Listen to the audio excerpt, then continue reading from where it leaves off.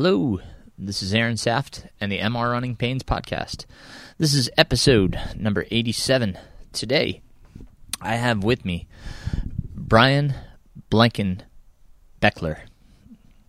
And Bryon is a runner, a coach, and a YouTuber.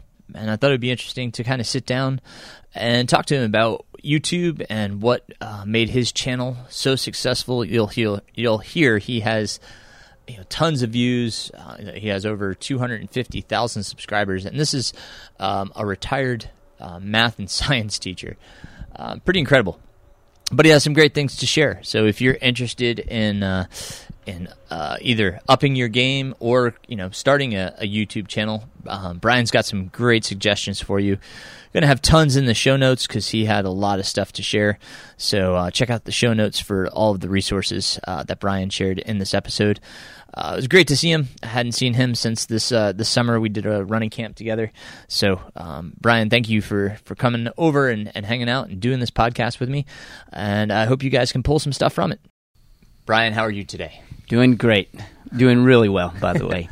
I'm so glad that we get to see each other in person and hang out and talk about your experiences with YouTube and stuff. So why don't you start with a little introduction of yourself? Okay, I will. My name is Bryon Blankenbecler. For 30 years or so, I'm either Mr. B or Coach B. And then on my YouTube channel, sometimes I'm Mr. Moo, because the name of my channel is Moo Moo Math and Science. I've been an educator my entire life, and I'm recently, I hate to even use this term, I'm not retired, but I am retired and cashed my pension check from teaching in Georgia for 30 years. And then now I pursue YouTube, and then I coach a cross-country team, and then I still run. I've been an avid runner since I was 16 years old. So, and that's what brought us together was the Nike Smoky Mountain running camp this summer.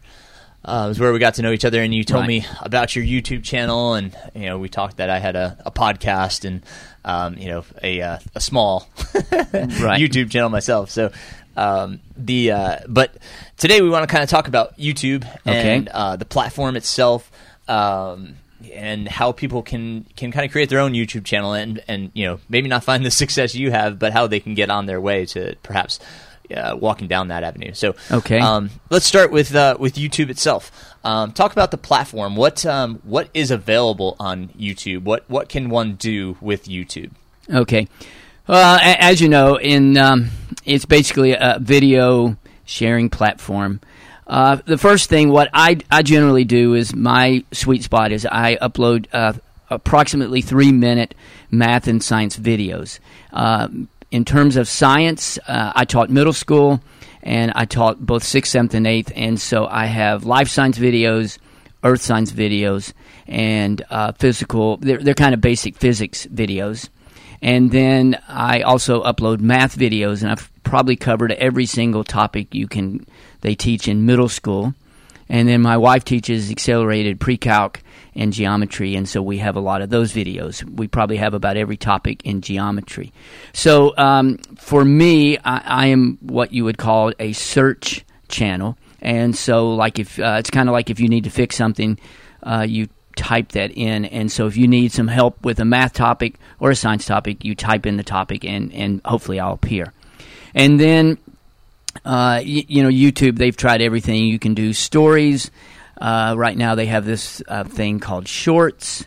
Basically, you can express yourself any way you would like to on YouTube.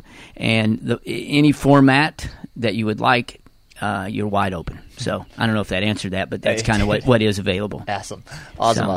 And so I was flabbergasted when you said how many videos you have already done. Can you just let the folks know how many videos you've done? I've got approximately 2,500 videos. 2,500 videos. Right, 2,500 videos, which I still don't know how I've done that. I really don't. And so people get also a feel for the popularity of your channel. How many subscribers do you have? I think I'm around 237,000 around. I try not to check it every day. The first big milestone and was 100,000 because you get a plaque for that. You get a silver play button. And it's funny because I was in middle school, and when I got to around 80,000, which took around 3.5 years, my students started asking me about that because anyway, middle school kids think that's kind of cool. And so there was a big push to 100,000, and then it's kind of like anything else. Once I got to 100,000, I then jumped to 200,000 within like 9 months, and now I'm on my way to hopefully 300,000. So, and I'm thankful for every single, and this is serious, every single subscriber. Right. So we're talking about creating a YouTube channel. So how did it go from, basically creating your account to getting this many views? Can you kind of take us through the process of what that looked like? Okay, I will.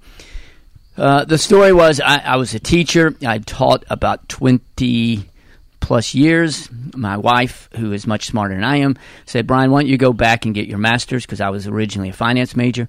And I thought about it, and I said, no, I do not want to get my master's because I'm still tied to education. Originally, I was going to do a website. So I figured out how to do a website, and it got zero traffic. I mean, when I say no traffic, I'm talking like 100 views a month. And it was probably the hardest I've ever worked on anything in my life. Right. But I would so then I thought, well, I can make a simple little math video, put it on YouTube, and maybe that'll drive traffic to my website. So I did that for about 4 months, and then I realized one day that, hey, I'm getting a lot of views on YouTube. So I kind of played around with it for a year, and then actually about 1.5 years, and then I saw but I wanted a lot more views. I was getting maybe 1,000 views a month. And so I saw a Casey Neistat video, and he had mentioned that he uploaded every day. I have a marathon mentality, and I said, I'm going to upload a video every single day. And I've done that now for at least 4 years, and I think I've missed maybe 3 or 4 days. And it's like anything else. It's a slow build. And then a couple things, how that helped, it allowed me to get better at my craft, and I just learned a lot from that, and the persistence eventually paid off. Right. So anyway, I can add some more later, but do you have absolutely. I was going to say it's the consistency that that really helps people, because it's you have a constant upload. People kind of get used to the the upload schedule and seeing new videos and such. That's incredible. But please continue. Right. Another breakthrough was I was not a videographer. I never did videos. I was not the kind of person who started when I was younger and did videos and loved this. I had no experience. I was in my 50s. I was okay with technology, but I was not as good as a 20-year-old. I had a vision. I wanted them to look kind of cartoonish, kind of fun, and I stumbled upon a platform called Powtoons. That's Powtoons. And it's not that much more difficult than learning PowerPoint. However, you have transitions and you have to figure out, because anyway, it's kind of like learning PowerPoint. And so once I found that, I knew I could upload a science video that was of quality. And once I knew I could upload something of quality, I gained confidence. And then once you have confidence, I just felt a lot better, and I felt like my videos were of high enough quality that teachers could start showing them in the classroom. So that's kind of what I did.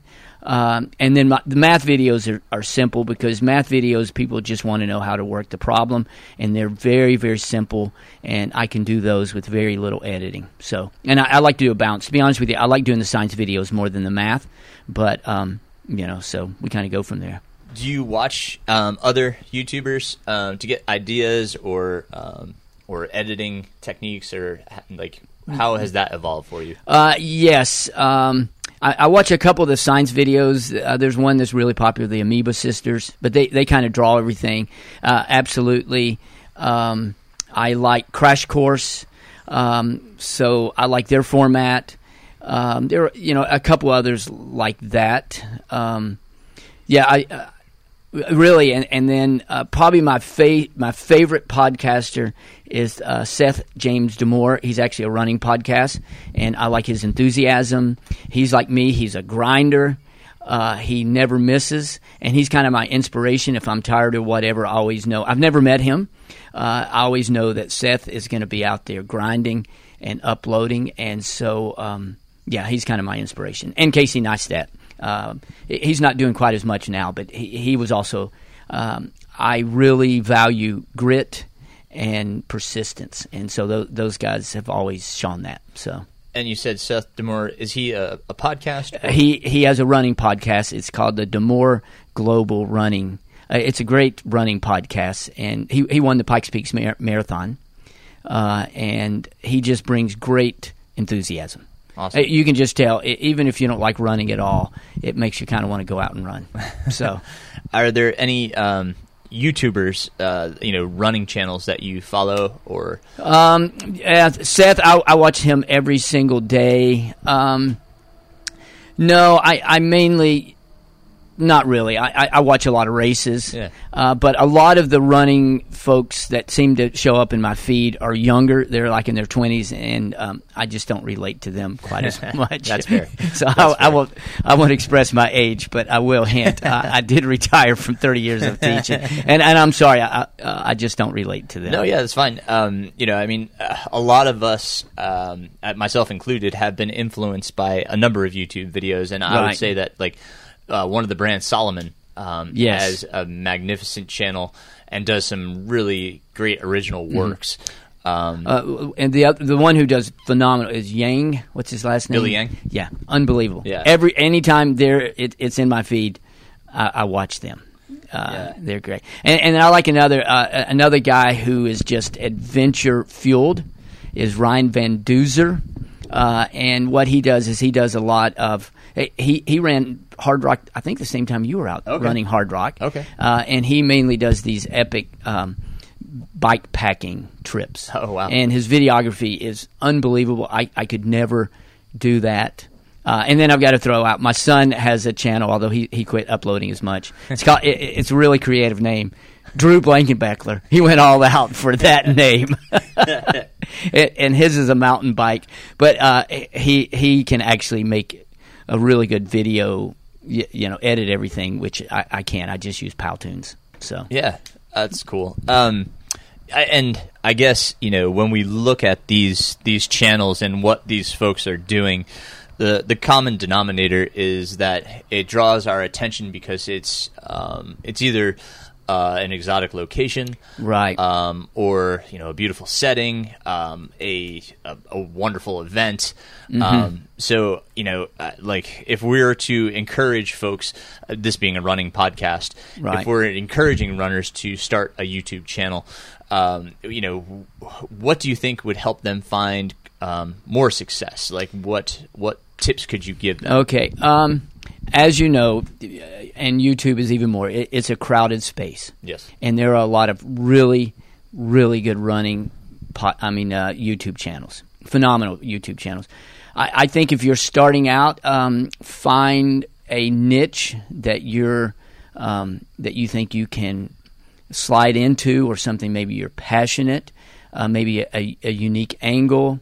I think you really at first need to find something very niche related, and kind of put your own spin on it, and also look at it as a marathon as opposed to a 5K race, because it's going to be that's where my son struggled a little bit, because mountain biking is a very crowded space, and he was getting some momentum, but he wanted the momentum to go more quickly, and he got discouraged, and he's kind of stopped uploading.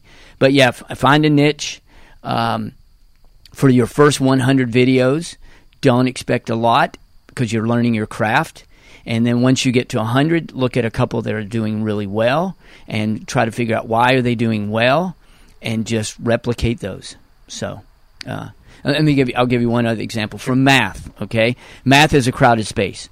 So I started doing square roots. Okay, I know it sounds strange, but square roots of numbers, because a lot of people in math, they don't want to look it up, or they want to know how to do it.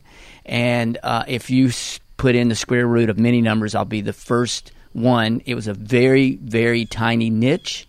I knew I could fill in that niche. YouTube rewarded me, and I get a lot of views on my square root videos. So anyway, that would be one thing I would say.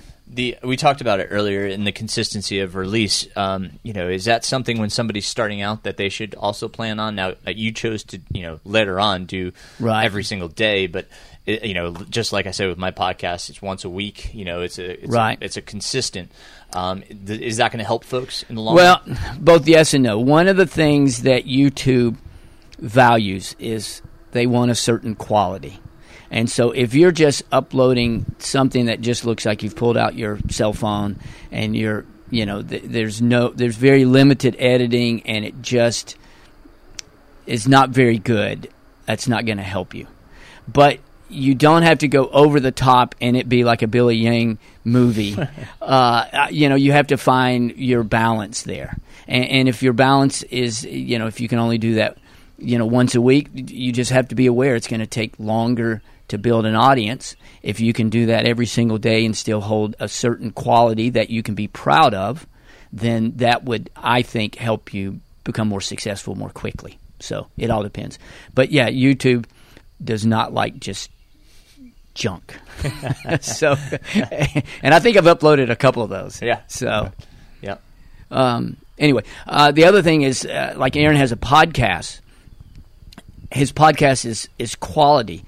People do not mind listening to audio on YouTube as long as the audio is of quality and it's interesting and you can put something in the background. The key is if you listen to his podcast, it's quality. He's put time into it. He has very interesting guests.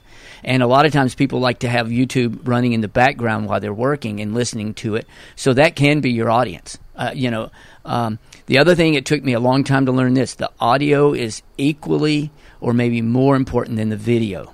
So you have to really balance the two. So I guess, Aaron, that's what you've done. You've probably uploaded some of your podcasts. Yeah. And so do they do okay? Yeah, they do. And that's, mine automatically uploads to YouTube. So it goes there as a listening platform. Right. Yep. And that's, I try to do some little, self-help videos for running on there.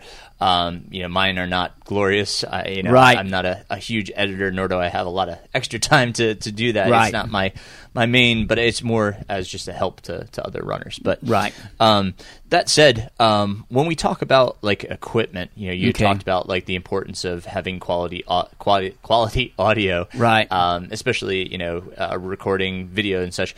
What are some things some people can expect that they were going to need to purchase, and what kind of budget are they looking at? Okay. If you're going to do video, you can do some with GoPro. Mm-hmm. So you're going to need at least a decent GoPro. If you're going to do video, you're going to have to get a good video camera. Okay. You've got to have something to edit in. So, camera-wise, close to probably $1,000. GoPros aren't that much, maybe $400 or $500. Yep. You need a decent mic, but mics are pretty good. You can get those for like $300 or $400. I use the what is it? I think the Yeti Blue Snowball or something like that. I will say this: I run it through Audacity, which is it's a free tool that you can use, and you can kind of edit in this. You have this Zoom recorder. Mm-hmm. You probably need something like that. But really, if you really wanted to start, you could probably go with a really good iPhone, some type of phone camera at first, some decent edit software, edit that, make sure that the quality, you may want to get a lapel mic or something like that.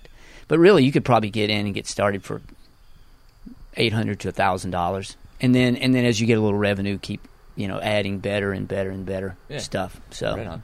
I actually the great thing about Powtoons, I think it's really not that much. It's only like maybe $40 a month, and in it I have a lot of B-roll video in it, and I can edit that. And so I don't film very much. I do it all through Powtoons, and so it's a subscription, and so that's only what It's probably like $600 a year, which is a bargain. It's unbelievable. Yeah. So, right on. Okay. So, and now you had mentioned revenue. So, right. Can you walk us down that avenue? How does that look and work? A lot of people, there's a lot of ways to make money on YouTube. I'll talk how I do it predominantly. YouTube is incredibly generous with their revenue. They share it 60-40. So they keep 60%, and then I get 40%, and they pay you per 1,000 views. And then that is based on the ads. It all varies, and so depending on what area you're in, it will vary. Like if you're in finance, you're going to get more per 1,000 views than, say, something like a square root video. And so it's all based on that. Also, you can sell merch. You can do Patreon. You can do, if you do a streaming thing, there's you can. When people who are watching your video, they can give you tips. So there's like 7 or 8, but I predominantly do. I sell a little bit of merch, and I mainly do it off the AdSense revenue. So, and I think they're incredibly generous with the 60-40 split. Yeah. So right on. Live video is also something that a lot of, I think, podcast listeners and watchers are kind of getting used to, because multiple platforms are recording the video, right? And putting that on there, and I imagine that's going to help as well, generate revenue and create viewers and such. Yeah, yeah, absolutely, and you can monetize that. Like I say, it's mainly like a tip thing, or they can buy certain emojis, certain things in there. I don't do any live just because I've kind of have my niche, and it's been successful, and there's a lot of science topics I haven't gone over, so that's kind of that's where I focus my energy. So, is there a subscription to YouTube? Does one have to pay anything? You do not have to pay. You do have to sit through the ads. If you want to get rid of the ads, you can go to what it's called their Premier. I think it's $9 a month, something like that, and that way you don't see any ads. And if you hate ads, you can do that. Otherwise, all you have to do is watch an ad here or there. And so on your side of things as well, there's no cost on the creator side?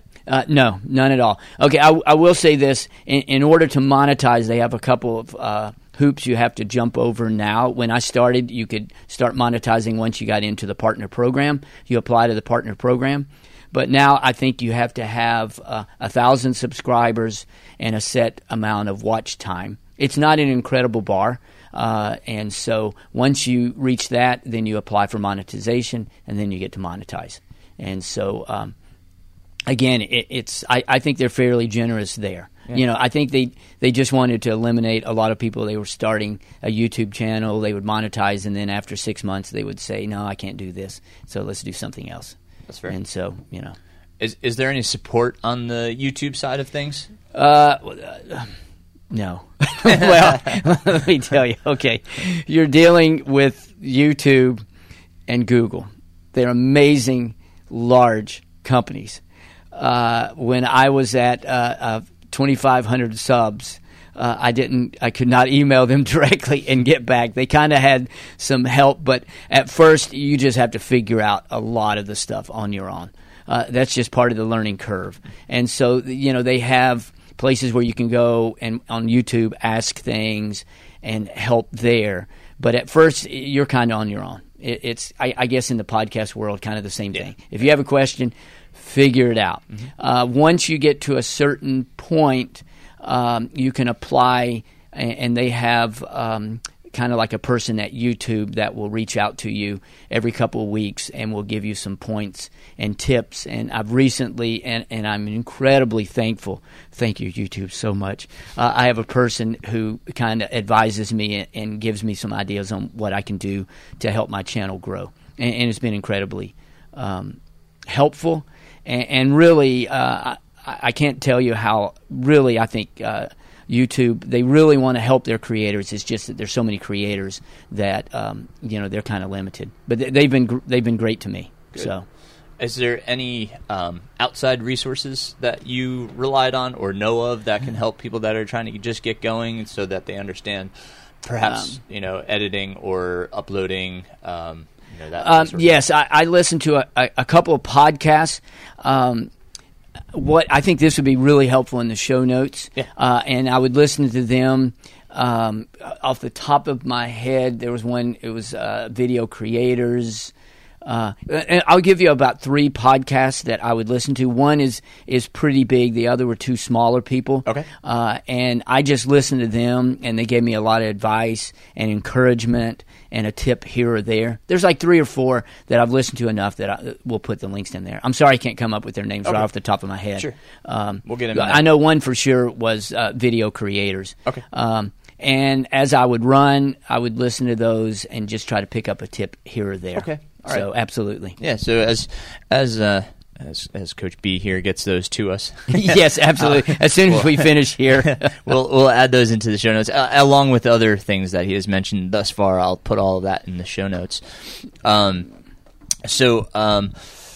We've kind of talked about the setting this up, building it.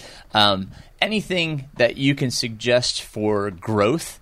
Would you have any tips for folks aside from like the being consistent and putting out, obviously good content, quality content? Is there any ways that you know of to get your channel out there? Did you use social media or anything in that regard? Okay, let me back up to this. I will say this. I just pulled them up. One is video creators. It's called Next Level YouTube Tactics. I listen to that. There's a free kind of download, whatever, but TubeBuddy is helpful, and it's a really, really helpful tube called TubeBuddy. And then the other, I really, really like this guy. It's called YouTube Creators Hub with Dusty Porter. And he's a little bit smaller, and he's just a grinder also. And so between those 3, you'll learn a ton. And what was that? A ton. YouTube, the Dusty Porter YouTube. It's called YouTube Creators Hub. Thank you. Yeah. So those are the 3. Okay. So. Got it. Okay. Social media. Okay. Here's what I do. Okay. One, remember when I began, I'm in my mid 50s, maybe a little bit younger. So, like everyone else, I have a Facebook account, but I did not do much at all. So basically, here's kind of my strategy, and I'm not great with social media. So after every single video, I had a Facebook account and uploaded the Facebook account. I have a Twitter account. I upload it there. And then I do Pinterest because there seems to be a lot of educators on Pinterest.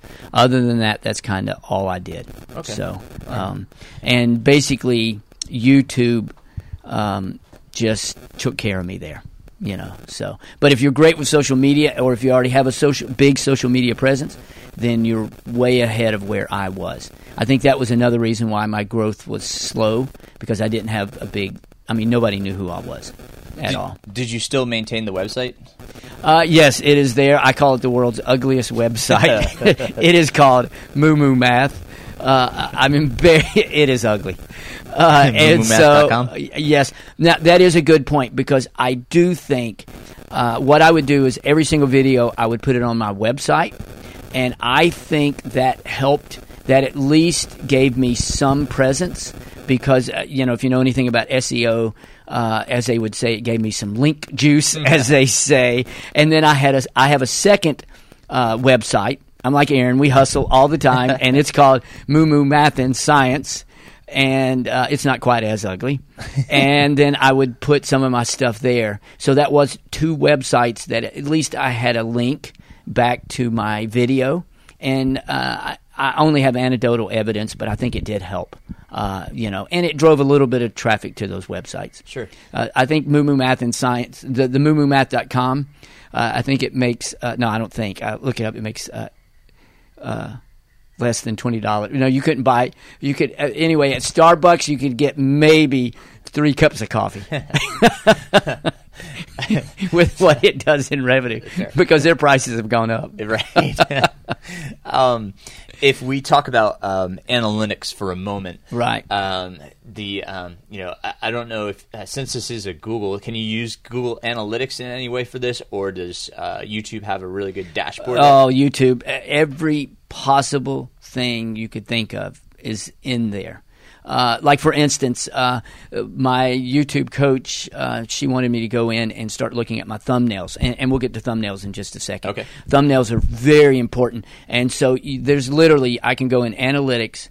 I can rank by thumbnail, by percent, which one gets clicked on and they go to the video more so than the other. Which is phenomenal, because that way I can look at the thumbnails that has the highest click rate, and then I can kind of look at it and see, okay, what colors are working, what design is working, and then just kind of mimic that. But basically, their analytics are unbelievable. Okay. So anything you could think of, it's in there. There is a bit of a learning curve, and I don't spend a ton of time in there, but I have 3 or 4 things that I kind of look at, and yes.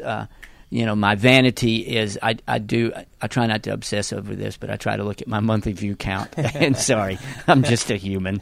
I like to see if it's going up or down. Absolutely. Yeah, absolutely. So great. You touched on thumbnails. Let's expound on that. Okay. Thumbnails are really important because that has to catch the viewer's attention quickly, and it's kind of your calling card.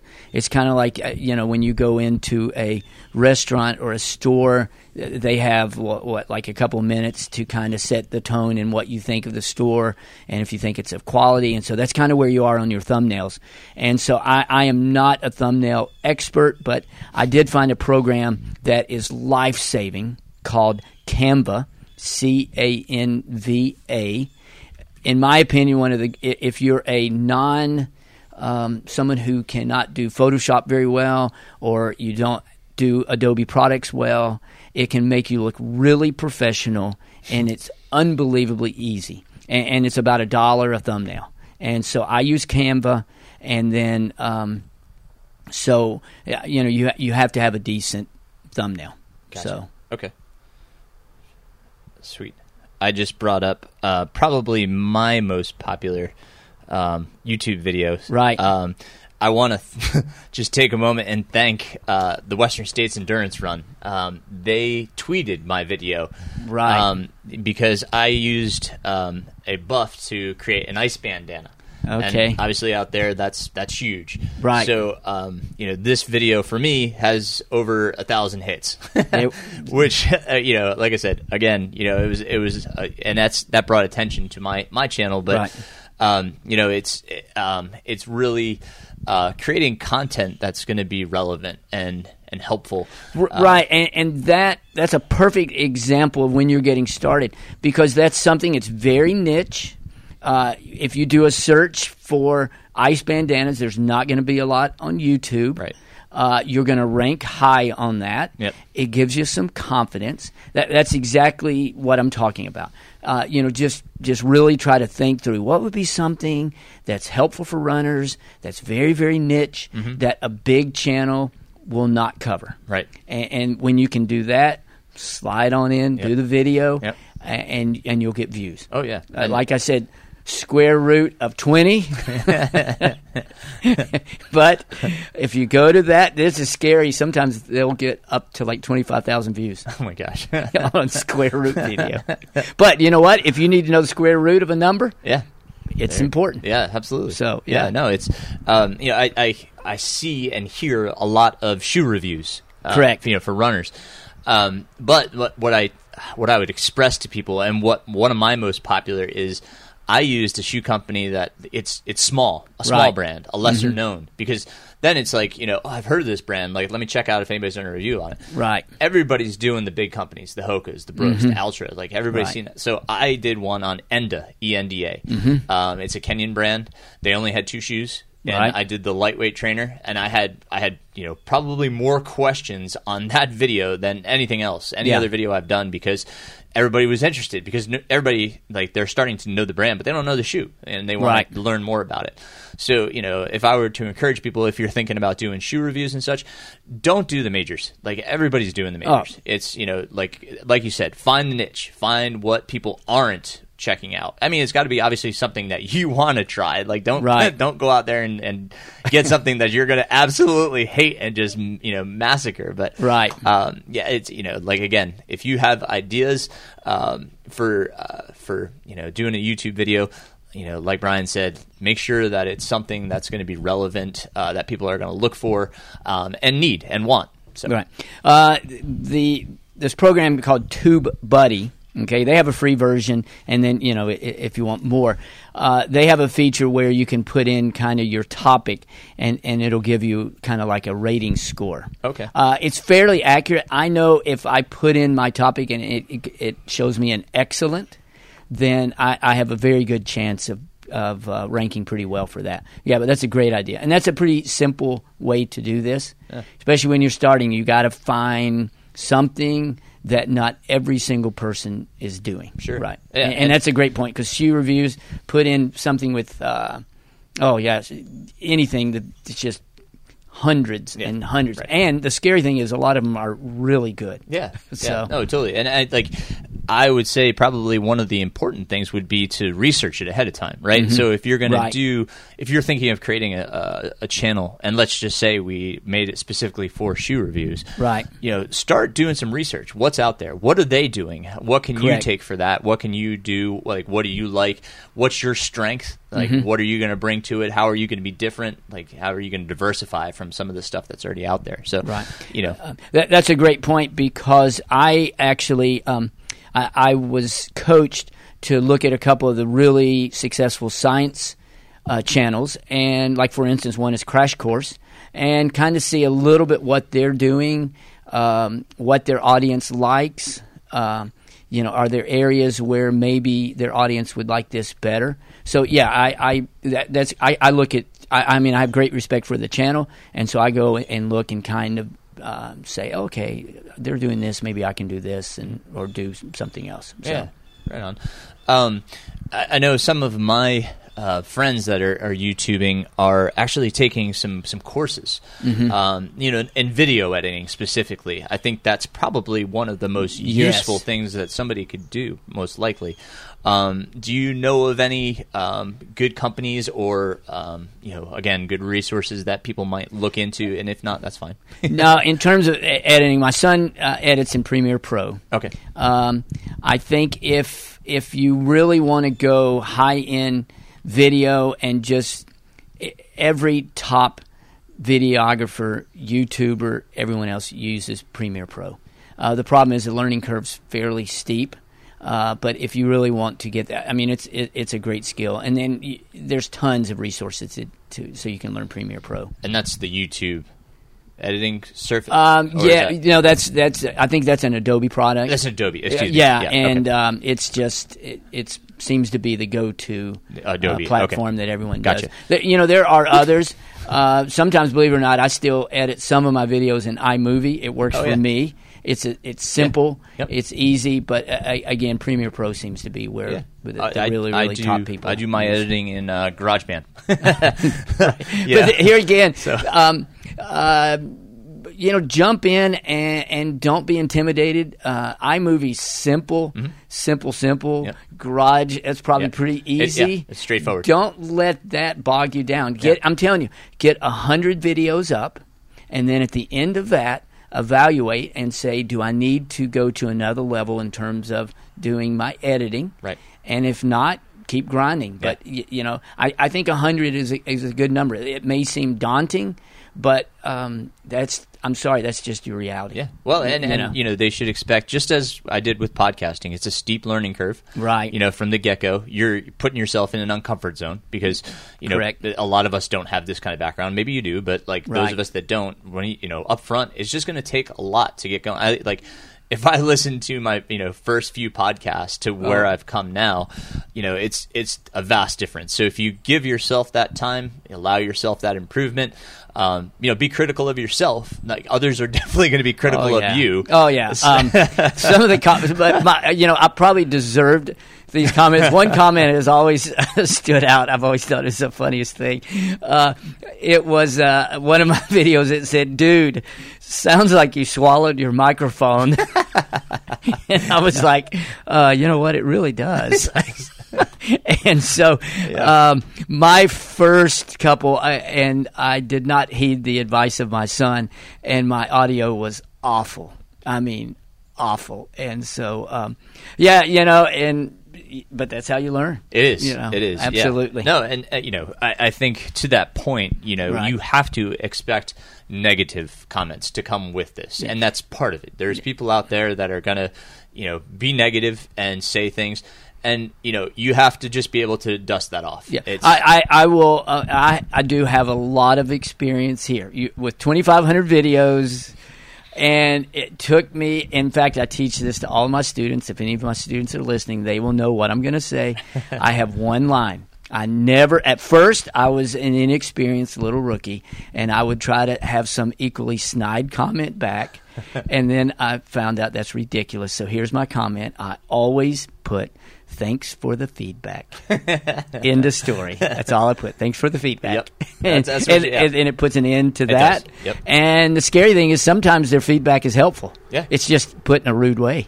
Yeah, right. And it's just, you just have to be prepared for that. Yes. And so that's a great great point, is just expect the worst. Yes. And then laugh at it later. Yeah. At first it bites, your first few negatives are definitely going to bite.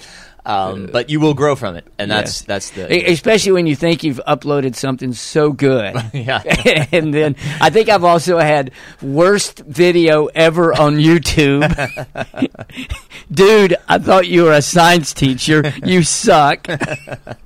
It's tough when you have middle schoolers that are critiquing your videos. Yeah, I thought you knew your science. You need a new job. But then always, thanks for the feedback. Thanks for the feedback. That's right. I need feedback from a 12-year-old. Yeah, right. Yeah, don't try to counteract or rebut. Absolutely. Don't go down that road. That's for sure. What else should we talk about? I guess your kindness shorts. Okay. Within YouTube, let me back up. Once I started getting a lot of views, and I am a lifelong public school teacher, I really want all children to be successful. And at my middle school, and I think if you talk to any middle school teachers, middle school students are insecure, and really all students, and even adults, and a lot of times they lash out, and they're just really, really mean to one another. And so I wanted to try to make some kind of impact. And I went to lunch with one of my friends, and he says, "Bryon, do you have an outro to all your videos?" And I would say, "Yes, I always say this. I always say, thanks for watching. Please subscribe and share." And he said, "Why don't you try to have some type of message at the end?" So I went back and I really thought about it. I want to do something with kindness. I actually talked to my students, and I said, "Help me come up with a quick thing at the end on kindness." And after a couple of days, one of my students came up and said, "Mr. B, it should be kindness multiplies kindness, because multiplies is math related." And so I like that. And so I end all my videos with kindness multiplies kindness, be kind to someone today. And then with the shorts, I do 60-second YouTube shorts, and they're very kind of raw. That's kind of a little bit what the idea with a short is. It's supposed to be kind of like spur of the moment. You get your phone and whatever's on your mind. And then I talk about examples of being kind. Like for instance, I was watching a show with Peyton Manning. Peyton Manning was telling this story. This is Peyton Manning, Hall of Famer, and he was saying how he was talking to Eli on his show, and he was saying how one game there was a bad call, and he went over and just yelled at the ref. He was incredibly rude to him, and he said the next morning he felt guilty, and he contacted the league office to get his address so he could write him a letter of apology. And so that would be an example. I'm thinking Peyton Manning, Hall of Famer. This is just a referee, but he felt that that the right thing to do would be to apologize.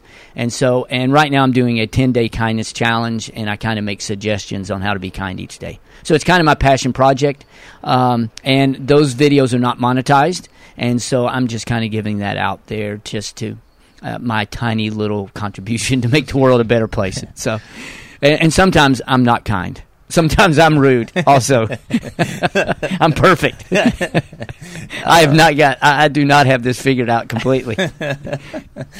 Well, I mean, we certainly appreciate you sharing all that knowledge, because whether you're looking to do YouTube or create your own podcast, or just be a little bit more active on your social media channel. Right. We've got a lot of people that are trying to be athletes and get themselves out there. Right.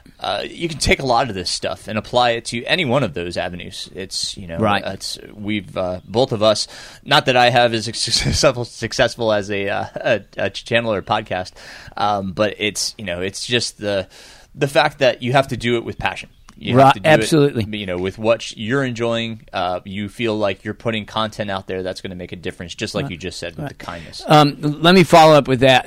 As you can tell, I've got to eventually meet this person, Seth James D'Amore. Okay, right. I think you're having tremendous podcasts, and I listened to it driving up to your house. Your podcast is good. It's high quality. Thanks. It's always interesting. Okay. He started 5 years ago, and the first 3 years, he just thought he would do vlogs, okay? He uploaded every single day for 3 years, and I go back and look at some of those videos, and some of them will literally have 26 views on them. Yeah. But he kept, but I think why he eventually became popular, he pivoted to running because he was a great runner. He was kind of like right below the professional. He won the Pikes Peak Marathon. Was that he brings so much passion and energy, and that's contagious. And people can see if you're passionate about it or if you're just faking it and doing it to try to do something. Sure. And so I think that's very true. And when I listen to Aaron's podcast, you can tell he's very knowledgeable and very passionate about running, and he wants his audience to learn something. So, that would be key. If you don't get real excited about it, I like to say I'm an athletic nerd, and I do love teaching science. There's certain things that I just think are very interesting. So, absolutely. And the more you learn about life and really everything, it just really is fascinating to me. So I think that's a great place to wrap up. Okay. I have pulled stuff away from here. I hope you guys did. Bryon, it was amazing talk. I'm going to put a ton of show notes. Okay. Those will be everything that we discussed is going to be in the show notes. Your website, your channel, all of the different podcasts and YouTube channels and different little. I don't know if we call them software additions. Right, a couple of things that have been really, really helpful for me all awesome. along. We'll put those all in there. Thanks for coming by, man. It's so good to see you. Thank you. It's been great chatting and catching up. Okay, and I'll end with this. Remember, kindness multiplies kindness. Well, again, thank you, Bryon. It was great to catch up. We had such a great day, and man, it was really cool hearing a lot of that. I took a lot away from it, and we had further conversations, so really gave me some great ideas, so thank you. Everything here is going on, going accordingly. We're done with the cross-country season now. Middle school cross-country is done for me. Bryon still has 2 more weeks, but we are all set here. The kids did amazing. Both teams won the conference championships.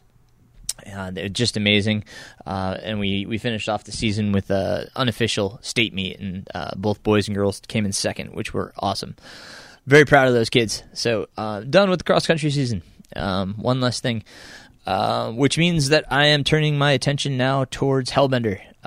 Lot to get done for the November 1st registration opening, so we'll be making a number of updates to Ultra Sign Up and to the website. So a lot of information will be getting update here within the next 2 weeks as the opening of registration is coming upon us. We have the Hellbender podcast coming out with a new episode this weekend. Our friend Craig Marshall from the Star,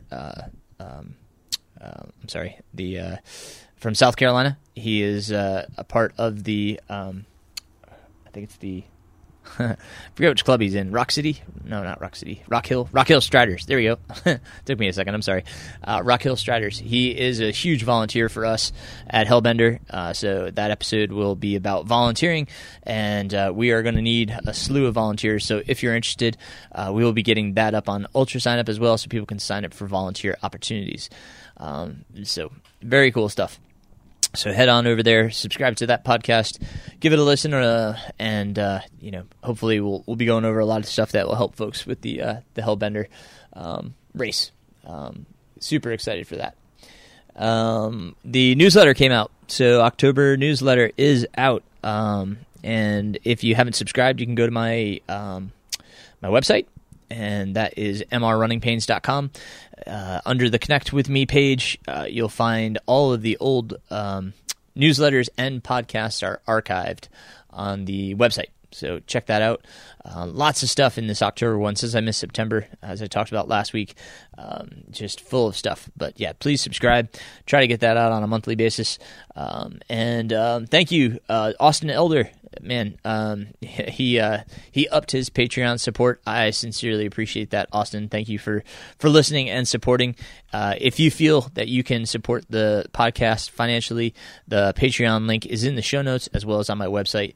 Of course, that is supremely and most appreciated. But not to say that if you just leave a review or share the podcast is extremely helpful and very appreciated as well. So thank you guys. Other than that, not much to report. Filling back up on the athlete front for coaching. So if you are interested in having a conversation about coaching, please do reach out, because I am filling back up, which is great. Thank you guys for reaching out. And I hope everybody's training in fall is going great. If you have any questions, comments, or concerns, don't hesitate to reach out. You can contact me through my website, which once again is mrrunningpains.com. And all of my contacts, social medias, Strava, all that information is in the show notes. If you want to give me a follow or ask questions on any of those platforms, more than welcome to do so. Thank you guys for listening, and until next time, keep running.